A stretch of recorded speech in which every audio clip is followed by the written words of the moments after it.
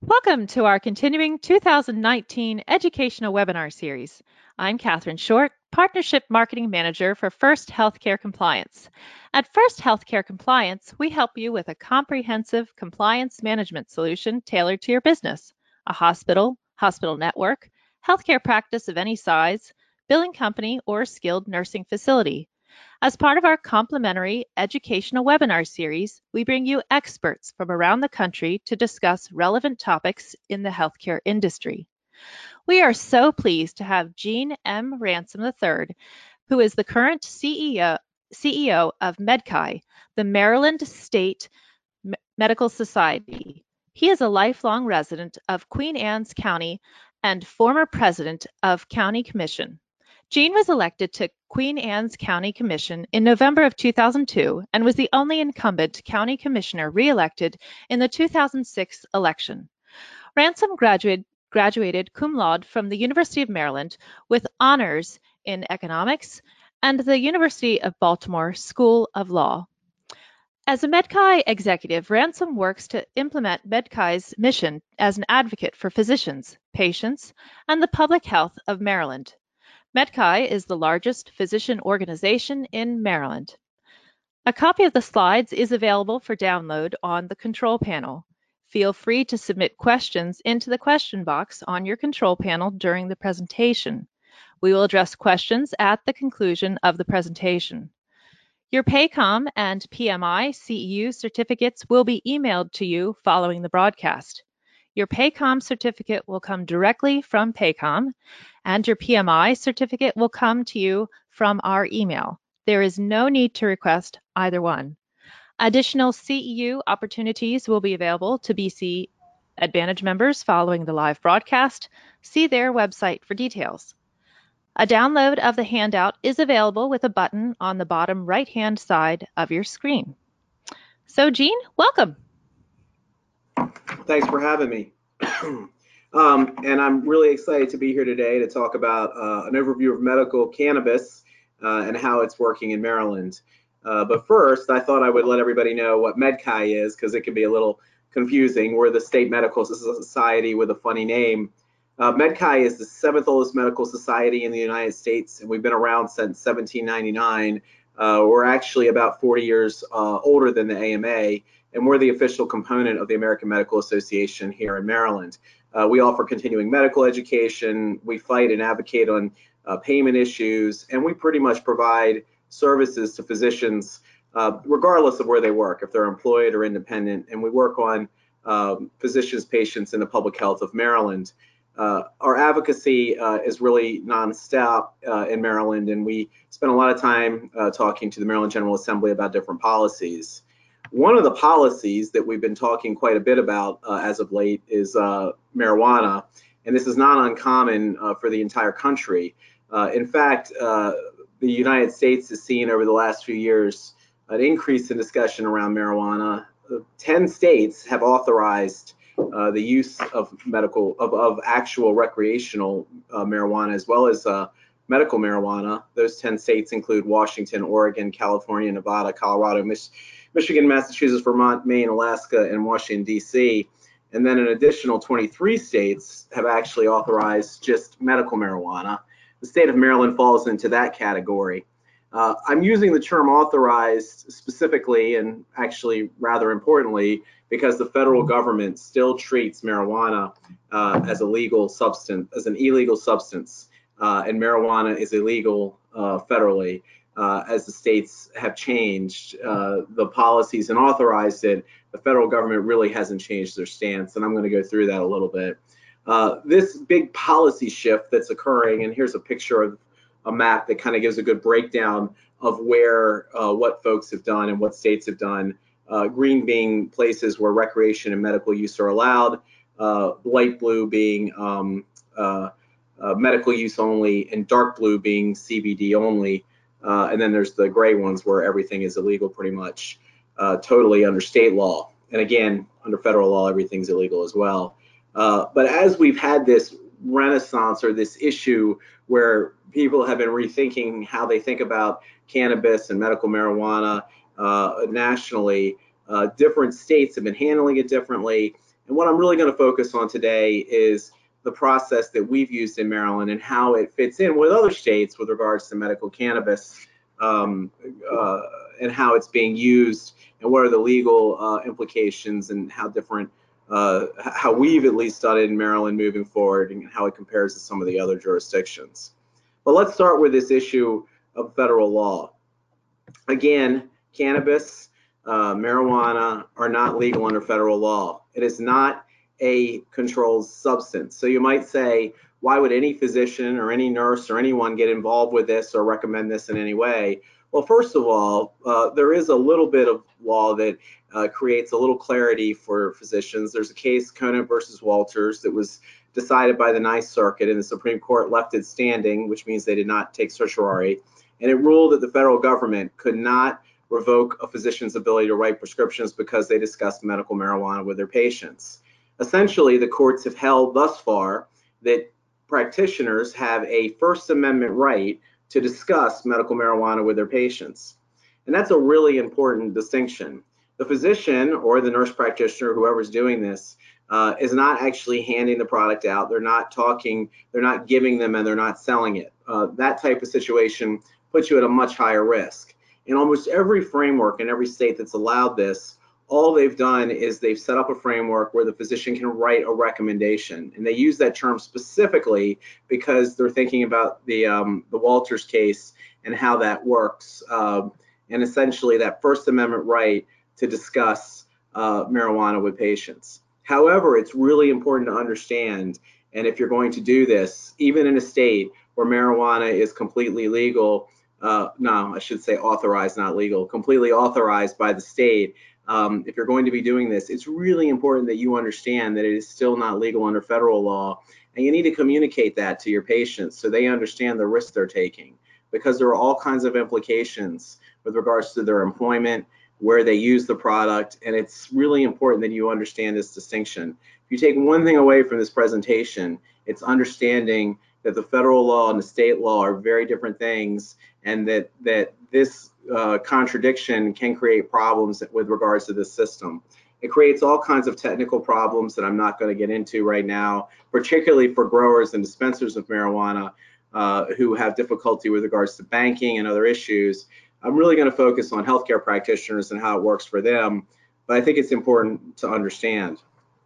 So this right to communicate with the patient really puts doctors in a different position from other people who are in this space or in this part of the medical marijuana industry moving forward.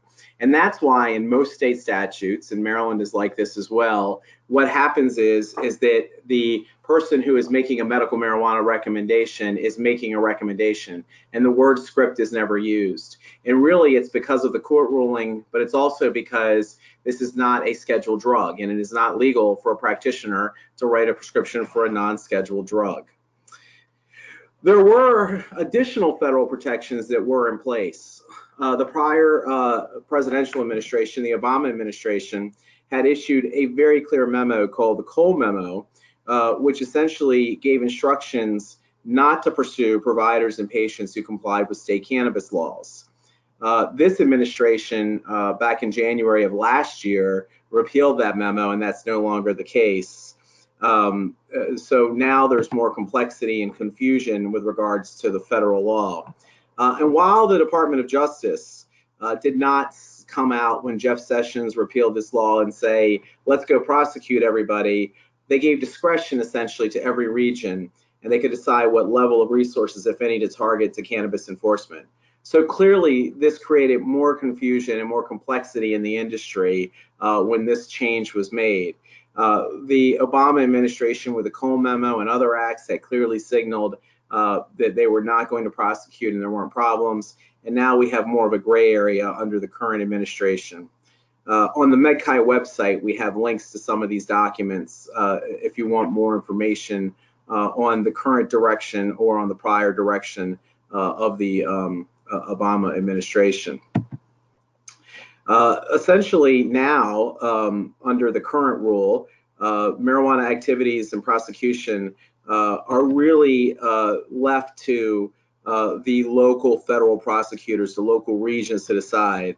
And they really need to take into consideration the resources and the facts around it. We're not aware of a major increase in prosecutions or a real change in behavior yet, but it's something that's created increased uncertainty, and it's something that you should be aware of if you're going to get involved into this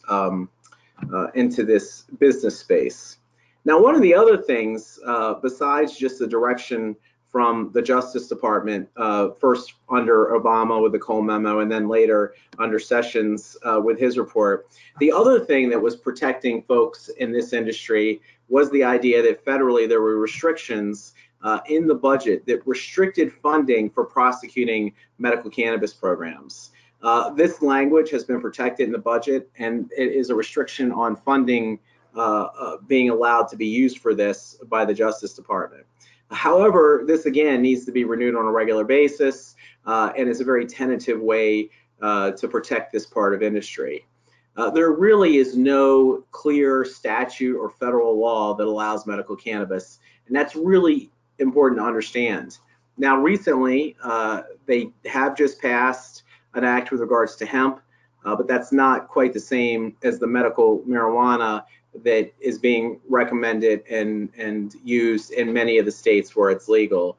But that will be a new wrinkle on this and a new change to what's happening going forward.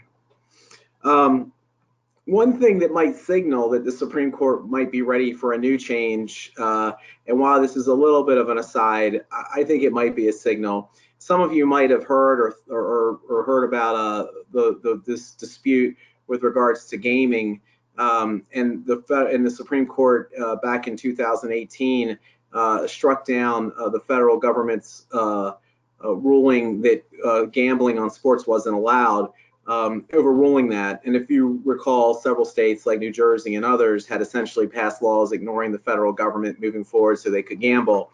And the reason I bring this up is because that case might signal, because it's somewhat a similar situation where the federal government is saying something's not legal and the states are authorizing it, that might signal that maybe this court would consider making a change as well. This might be somewhat of an aside, but I think it's an interesting thing to watch. And sometimes it's hard to get tea readings on what the Supreme Court is going to do or is not going to do. So you have to look to other things. I do think that as more and more states authorize the use of both recreational and medical cannabis, there'll be continuing pressure to make a change federally and do something. But right now, if you're getting into this area, this space, you're taking a risk, and you need to understand that and be aware of it. So now what I'm going to do is talk a little bit about how Maryland set up our program, and I'll talk about how it compares to other states. And I think one of the important things to understand is when you've seen one medical cannabis program in one state, you've seen one medical cannabis program in one state. So it's really important, if this is something you're interested in, to really learn the law in your state and understand it so you can understand how you would work into the framework. So the state of Maryland, like many states, had somewhat of a difficult start to this program. We actually initially passed legislation in 2013, and there was really no uptake on it. No one wanted to do it, but it created a framework for the program, and several statutes have passed over the last few years that have kind of developed it. We have a medical cannabis commission, which consists of 16 members, and they develop policies and procedures and guidelines. In Maryland, physicians are required to register with the Cannabis Commission if they're going to write a marijuana or a cannabis recommendation. That is not the case in every state. In some states, just the very fact that you're a physician allows you to write that recommendation, or certain classes of practitioners. In Maryland right now, dentists, podiatrists, and physicians and nurse practitioners are the 4 categories of practitioners that are allowed to write recommendations. This, who can write a recommendation, varies greatly from state to state. In some states, other practitioners are allowed to. In some states, it's limited. So that's another thing that you really have to look at state law and see what it is. The commission also develops recommending guidelines, and it licenses growers, processors, dispensaries, and independent testing labs. And I will say on this front too, every state is a little different on how they license these different aspects of it. Maine has a very unique rule where they allow you to grow plants for up to a certain number of people. The Illinois structure is very similar to Maryland. It was actually developed a little before Maryland, and Maryland is somewhat copied after that. So again, I think it's important to understand that every state law is a little different, but a lot of the themes are very similar. So if you are in another state, understanding the Maryland stuff is not unhelpful, because you'll see that the framework is very similar to what happens in other jurisdictions that have set up some type of framework for regulation. So this is a breakdown of our composition of our commission here in Maryland. As you can see, they've really picked different segments of the healthcare community to have them represented on the board, and including physicians and other scientists, pharmacists, and the Secretary of Health or their designee is also on there. In Maryland, essentially, everybody is required to work through the commission. Every part of the system is. They determine who gets the grow licenses, the dispenser licenses, and the growers are the people who actually grow the product. The dispensers are the ones who actually sell it, and the processor license, they change it into different formats. Everybody who wants to be a medical marijuana or a cannabis commission patient has to go to the website and log in. You have to log in and get a number. So the website, the Cannabis Commission website, really is the kind of starting point for everybody who wants to be involved in this in our state. And literally the data system that you register with as a patient is connected to the data system that is a recommender. And when they make a recommendation, they do it through the Cannabis Commission's website. And the dispensers and growers are looking at the data connected to the website as well. So it's all connected tightly together to make sure that everybody's working with the same system. There are a lot of reasons for this. The main goal of the statute when it was written was to prevent diversion. And the thought process is if everybody can see the same information, that should prevent that. It also means that a patient who gets a recommendation from a doctor can't go and get it filled above the cap or the limit, because every dispensary can see exactly what they purchased. So if they buy some from one dispensary, the next dispensary will sell them whatever is left under the limit, but they won't sell them more. So it was really set up to kind of protect everybody. And again, different states do this in different ways. This is one form that actually is similar to many states, but this is how we're doing it here in Maryland. So as of January 2019, the state of Maryland has authorized 15 marijuana growers, 16 processors, and 71 dispensaries. We have more than 1,000 healthcare providers, most of whom are physicians, who are writing recommendations. More than 50,000 patients are eligible to buy medical cannabis. That means they've received a recommendation. And Baltimore and Montgomery counties lead the state in the number of patients and providers. And that makes sense, frankly, because they're two of the larger jurisdictions in the more urban area. So here's the breakdown of providers who are able in Maryland to write recommendations who've signed up. So there are 755 physicians, 406 nurse practitioners, and when it says nurse, that means nurse practitioner, 77 dentists, and 15 podiatrists. So one of the concerns when the bill first passed, when the legislation first passed, was that there wouldn't be enough folks to fill the recommendations. There wouldn't be enough physicians and others willing to take that risk. And as you can see, that's clearly not the case, that there clearly is a lot of demand and interest. Now, you might also say, well, what's a podiatrist or a dentist doing writing recommendations?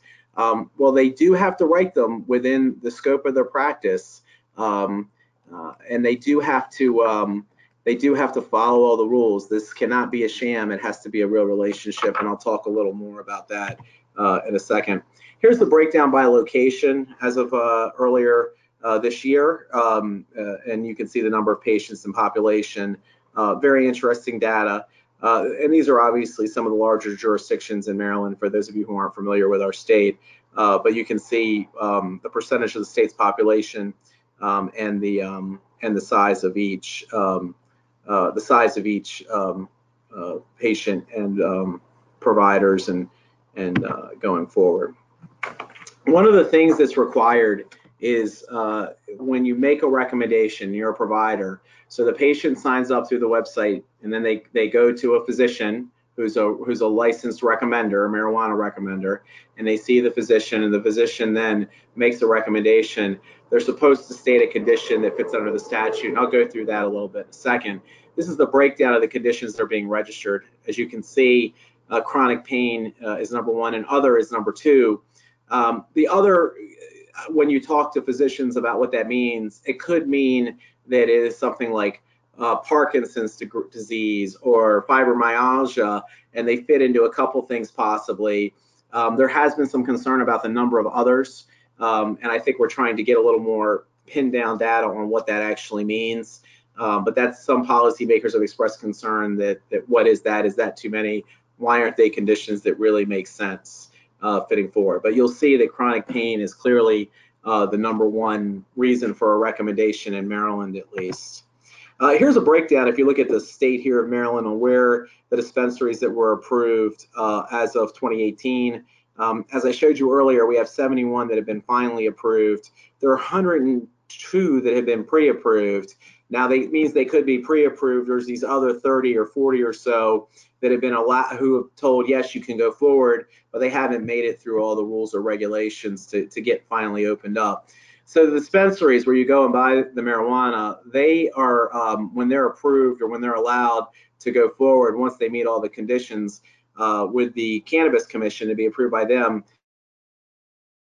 local zoning and local rules with regards to land use, and that has been an impediment for some of them to get open up, particularly in certain jurisdictions.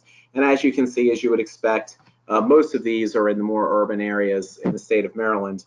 I don't think this is dissimilar from other states. I will say that there is a great variation with regards to how states have dealt with dispensaries. The District of Columbia has a unique gifting rule, which is somewhat very different and odd, and they allow recreational marijuana.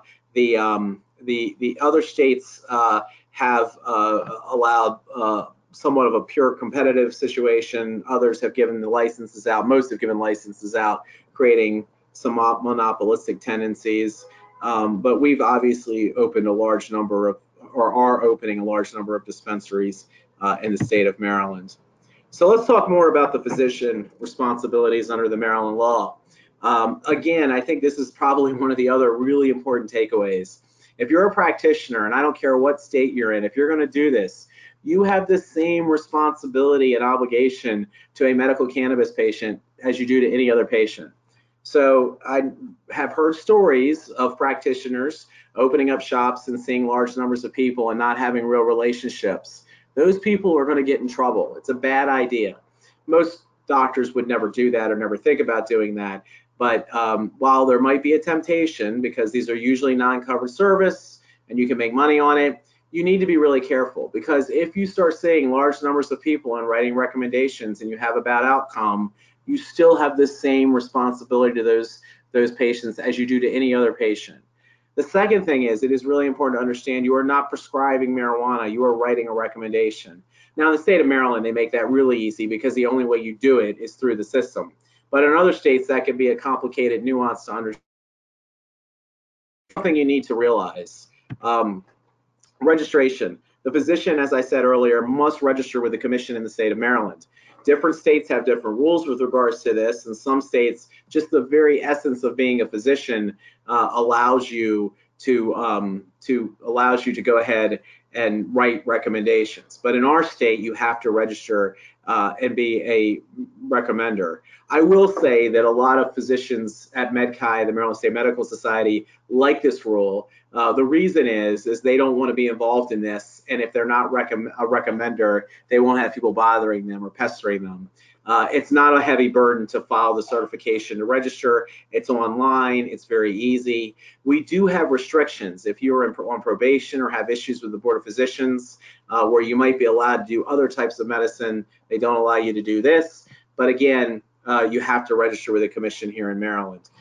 This is something that'll be pretty easy for you to figure out if you're in another state what the rules are, but it's a good thing to stop and ask about and see exactly what the rules are. And again, my physicians who are not doing medical marijuana like the idea that there's a special registration process, because that means that they don't get bothered by people who want a marijuana recommender and if it's something they're not comfortable with. So one of the things though that happen is it was difficult. A lot of patients were trying to find physicians who did recommendations. So we actually compiled a list at MedChi of folks who are willing to take patients. And we did that because patients were having trouble figuring out, of the many doctors in Maryland, which one were recommenders and which one weren't. The Cannabis Commission doesn't really maintain a consumer-friendly list here in Maryland, and they don't want to be in the process of making referrals. So we've been somewhat taking that role. We also actually, even though we've had really no position on whether or not marijuana is acceptable or whether or not it works as a society, we have been building resources and working on this issue, and we have a medical cannabis task force here in Maryland, here at MedChi. We've put together on our website, and it's open and free to everybody, all kinds of resources on medical cannabis and where to get it. And we continue to do work on making the system work well. And for those handful of physicians who really want to do this, making it a real and positive experience where they can understand and get questions answered to law and other type issues that come up if you're going to be a practicing medical marijuana recommender in Maryland. So if you want to learn more about the Maryland law, or you want to see some of the resources I mentioned earlier on the federal stuff, www.medchi.org is the place to go, and go to medical cannabis in Maryland. And again, it's open to everybody regardless of whether you're a member or not. So let's talk a little more about this Maryland law and what the requirements are for a physician to write this recommendation. And this is not dissimilar from other states. And again, like I said, it's really very similar to Illinois, who it was modeled after. First of all, the physician must have a bona fide relationship. They've got to have a real physician-patient relationship, a treatment or counseling relationship between that patient and the physician. That is really important. You have to do in-person visits for the first meeting. You've got to review the patient's medical records. You've got to maintain medical records on these people. You need to do a real SOAP note, do follow-up. You need to treat them like a real patient. If you are not getting their prior history and medical records, and you're not keeping a medical record on the patient, and you're not giving follow-up and doing those things, you're going to be accused of not having a bona fide relationship. And you're going to have problems down the road, both with the Cannabis Commission and with the Board of Physicians here in Maryland. That is a specific requirement. These are specific requirements from the statute and from COMAR. The patients, you must make a finding, and we suggest that the doctor actually document a statement similar to this in the notes, but you must make a finding in order to make a recommendation that the patient's medical condition was severe, other medical treatments were deemed to be ineffective, and symptoms are expected to be relieved by medical cannabis. You have to be able to make that finding. Now, if the physician doesn't really think that medical cannabis is going to work, and they don't believe in it, and they say this is ridiculous, it should be tested like every other FDA drug, then they really shouldn't be doing this, and they can't make that finding. The physician or the nurse practitioner or whoever's doing it needs to feel comfortable essentially making this finding and stating this and writing this in the medical record. So this is something you need to be comfortable with and you need to be able to do. I would suggest that for example, if you had a patient who came in, let's say with Parkinson's disease, they were having lots of spasms, you would say the patient X has Parkinson's disease, it's been severe, he's been deteriorating, he's tried other medical treatments that were ineffective, and we're hoping that his spasms and other issues can be relieved by medical cannabis, and we're going to try medical cannabis. You know, you want to write something like that much more artfully than I just said it into the actual record. If you have a patient who comes in who's 25 with no medical records and says they hurt their back playing basketball last night, that does not meet the standard, as I showed you earlier. You haven't seen their medical records. You have somebody who has not tried other items before they've come in to try medical marijuana. They need to try other things and have it fail. So you're going to get yourself in trouble. The idea that someone can just open a shop and write a recommendation for anybody is an avenue for problems with both the state and federal government. So what are the conditions that qualify in the state of Maryland? It needs to be, as I said, chronic or debilitating disease or medical condition that results in the patient being admitted into hospice or palliative care. So that's one. Then the other is a chronic or debilitating disease or medical condition that causes, and then there's this list here, as you can see: anorexia, chronic pain, nausea, seizures. They have added on glaucoma or post-traumatic stress disorder. And I will say post-traumatic stress disorder has been very controversial, but it is listed on there specifically. And the commission also has the power to add additional conditions through a process. So those are the specific conditions that you're able to write it. But again, as you saw earlier, there's somewhat of a catch-all phase. It is really important, though, that you document and show those conditions under Maryland law and put it in the record and say that's what's going on, and have it all documented appropriately in a real standardized medical record. All right, the physicians must perform at least one in-person evaluation every 365 days to issue the written certification. It is okay to do follow-ups, however, and evaluations how you want to do it. So I know some that are doing telephonically. I know some that are doing telemedicine. Some are just seeing them once a year. I think that's a little risky, but that's a decision clinically that's up to the physician. The physician can amend or revoke a certification on medical grounds if the physician does not meet their inclusion criteria or the patient now meets an exclusion criteria. Let me explain what that means. So I was telling you about the website and how it works here in the state of Maryland, where you sign up through the website, and what happens is the patient is signed up as a patient and has requested a card, and they simply filled a form out and uploaded a picture. They then go to the physician and get seen for their problem. And the doctor evaluates them and goes, yeah, I think that we should try medical marijuana to see if it improves their condition. Then what happens is when the patient comes in, he writes the recommendation by going in the state system and punching in that patient's number, certifying that patient in the system. So if 2 weeks later they hear from somehow that the person is diverting, the doctor can immediately go in the system, and they should immediately go in the system and remove the recommendation. The other thing that can happen is maybe the person comes in for a follow-up and says, I've been taking medical marijuana, it's been working great, and I want to continue doing it. But I would like, maybe I don't need as much. Maybe you can lower the recommendation because the doctor can change the amounts in there. You could do that, or they could just leave it the same. Or maybe the person comes in and says, I took medical cannabis for a few weeks and I'm better now. I don't need it anymore, and the doctor can revoke it. So those are the different ways, but they have the ability at any time to go into the system and take it out and amend it or change it. And that's an important thing to understand. And again, under Maryland law, you must have at least one in-person evaluation every year. And that's a very important requirement. If you don't do that, there will be a problem and you're violating the statute. So that essentially is the overview of how the Maryland system and rule works. However, there are a couple other things that are happening now as we move forward and look at what's going on right now in the General Assembly with regards to medical marijuana. One is there are several pieces of legislation being considered in the state of Maryland to expand who can write a recommendation and add them to the list, and that's something that we're seeing. The other thing is that the General Assembly last year asked for a report on adding opioid use disorder to the list of conditions that qualify for medical marijuana.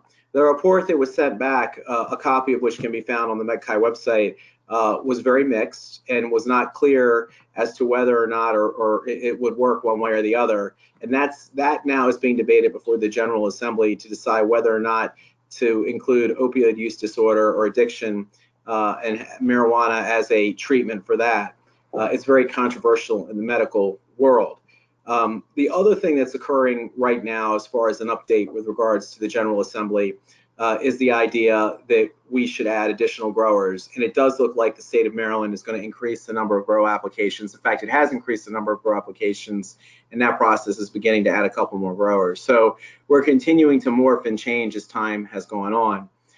Going back to the other states, you're also hearing that numerous states are considering additional rules and regulations, and some states are considering adding medical marijuana or going to recreational marijuana, while others are somewhat staying pat or resisting those efforts. In Maryland, we also have legislation that is unlikely to pass to go to recreational marijuana. So it looks like that's not going to happen, at least this year in Maryland. It probably will happen at some point in time in the future. So big takeaways with regards to medical marijuana. First of all, marijuana is not legal under federal law. This is a really important thing to understand. If you're dealing with a patient who is a federal worker or spends time on federal property, you need to make sure they understand that. Secondly, you need to realize that if you're going to be a medical marijuana recommender, you need to understand you're doing something, you're involved with something. Now, you're not ever touching the product, you're simply making recommendations, and there's probably a relatively high level of protection for you, but you're doing something in a space where the other parties involved are not legal, and you're recommending something that's not legal under federal law. So you need to understand the risk that you're taking. It's really important that you understand that distinction and you realize that, and the patients you're recommending it to understand that and understand what they're doing. It can create all kinds of issues for patients because clearly they could be terminated by their employer. They could have all kinds of issues with regards to this. So it's really important that you understand the risk you're taking. It's also really important that you think about the state laws and complying with all the rules and requirements. It's a new set of rules on top of what you're already doing.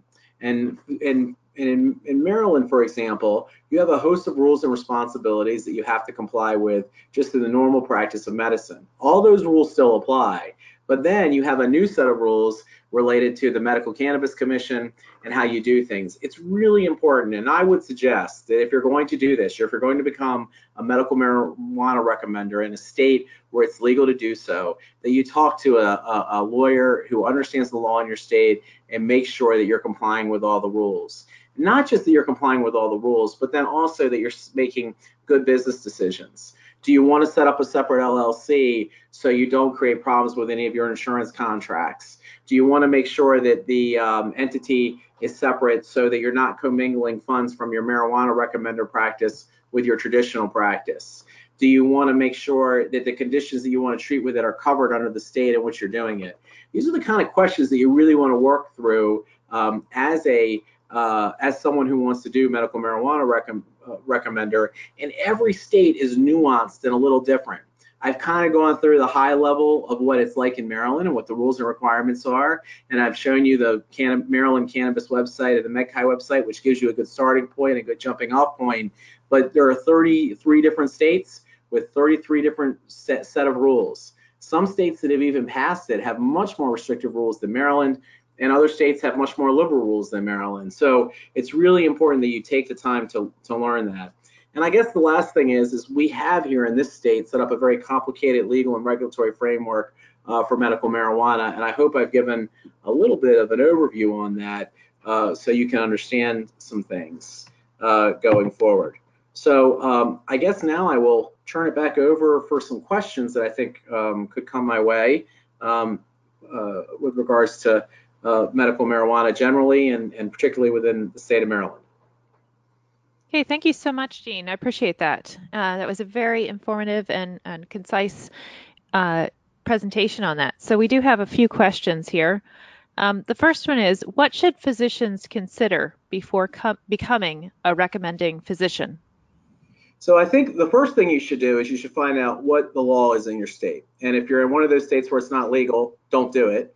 If you're in one of those states where they've authorized it, then what you should do is look and see what the framework is in the state that you're in and talk to somebody who is a legal expert in that area and make sure that what you're interested in doing because you think it could do some good for your patients, does that work in that state, and how would you fit into it? So for example, if you were an ophthalmologist and you really felt that this could be helpful for some of your glaucoma patients, you'd want to make sure that your state, like Maryland does, has glaucoma as a condition that you can recommend for. You want to make sure that whatever type of products that you're thinking about recommending are able to be recommended in the state that you're in. So those are some of the types of questions that you need to consider. I also think it's very important that you think about some of the business considerations. Do you want to mix this in with your practice? And maybe that's appropriate in some cases, and maybe it's too risky in others. I think those are some of the questions that you're going to want to think about if you're planning on doing this. But again, I think it starts with understanding and learning the very specific rules in your state. Okay, thank you. Uh, Another question, are there concerns about malpractice and recommending cannabis? Yes, and this is a really good question, actually. So many malpractice carriers have very specific exclusions in their contracts. Um, a malpractice insurer will say that they will not cover an illegal service or product. So it is really important that you check with your malpractice carrier and understand whether or not medical marijuana, if authorized in your state, is allowed under your policy and if it's covered under your policy. If it is not, then this becomes a greater risk to you and your practice, obviously. If it is a covered service, then that puts you in a little bit of a better situation. In the state of Maryland, we have some carriers that consider it a covered service because it's authorized by the state. We have other carriers that say, you know what, no, it's not legal under federal law, so we're not going to cover it. Now, having said that, that's the malpractice insurance piece of this, and that's a really important question to ask on the front end. I think it kind of fits in with one of those other questions you asked that the prior person had asked, whether or not I should do this or what do I need to find out before I start. But then the other thing to remember is there might be a temptation for some who are doing medical marijuana to think about this as different or not part of the practice of medicine. This is the practice of medicine, and you owe those patients the same responsibility that you do any other patient that you have or that you're treating. And that's really important to understand. If you have a patient who's coming in with chronic chest pain and you recommend the medical marijuana without doing a full history or evaluation and when not really checking the records closely and they have a heart attack the next week, you could be sued for malpractice. And it's really important to understand that you owe them the same duty that you owe any other patient. And I think most physicians get that, but I do suspect there are some who kind of think of this differently because this isn't really the same framework that we use for most drugs. So I do think that's a really important mindset. And I think the malpractice question is an important one that you need to ask your carrier. Okay. And what are the biggest hurdles regarding the differences in state and federal regulations? I think the biggest problem is that the federal government really treats this still as an illegal drug, and that needs to change because technically, while states have authorized it, you're still technically violating federal law if you're using medical cannabis, even if it's been authorized in your state. And this difference creates a lot of uncertainty, and that uncertainty has only gotten worse with the changing in the administrations.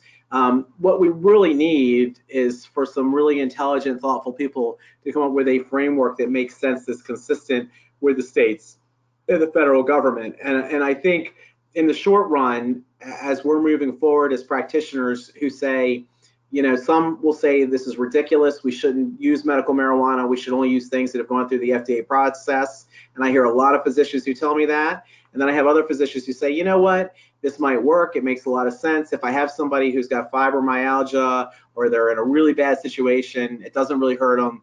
And I've heard smart physicians on both sides make both that argument. But the problem is the framework at the federal level is set up in a way that kind of contemplates the first argument, and the framework in some states is set up in a framework that meets this other argument, and that's really not helpful. So we really need to see these things kind of mesh together, and we need the federal government to kind of figure out whether or not they're going to say, states, you can't do this, and pass clear legislation and language, or say, states, you can do this, and that would help us a lot.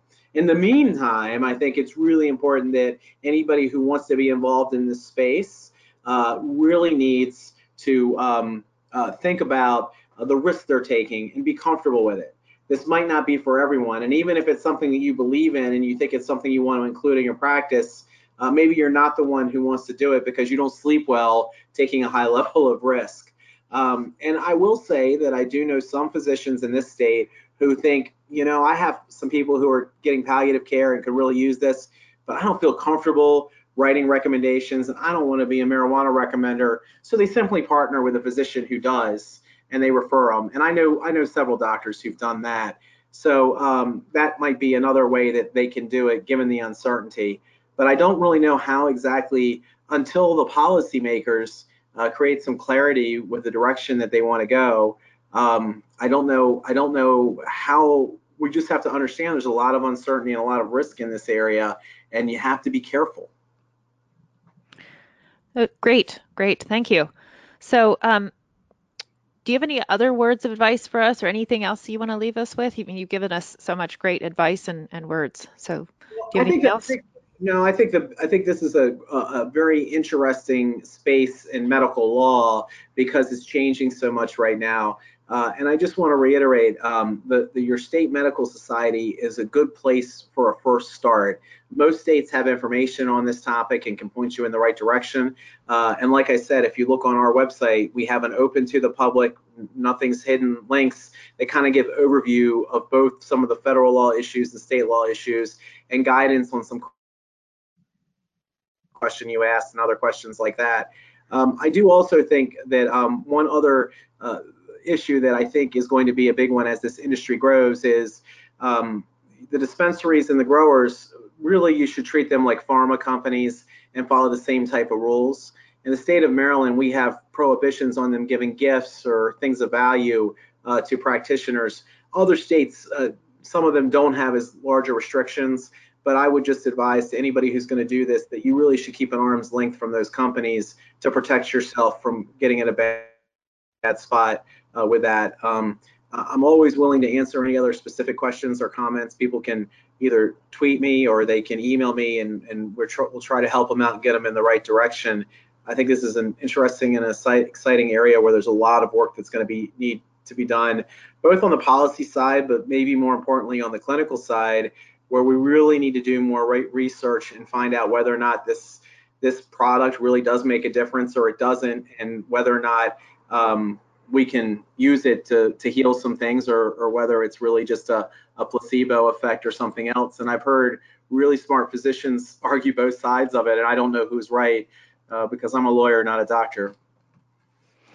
Thank you. Well, thank you so much for joining us on the webinar today and for leading us today. I appreciate that.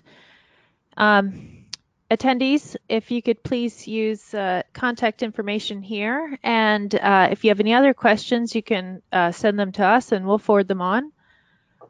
Please remember that your PACOM and your PMI CEU certificates will be emailed to you from within 2 days following the broadcast. There's no need to request it. You can also register for any future webinars or request a demo of our compliance solution on our website at firsthcc.com, or call us at 888-543-4778. And thank you for joining us.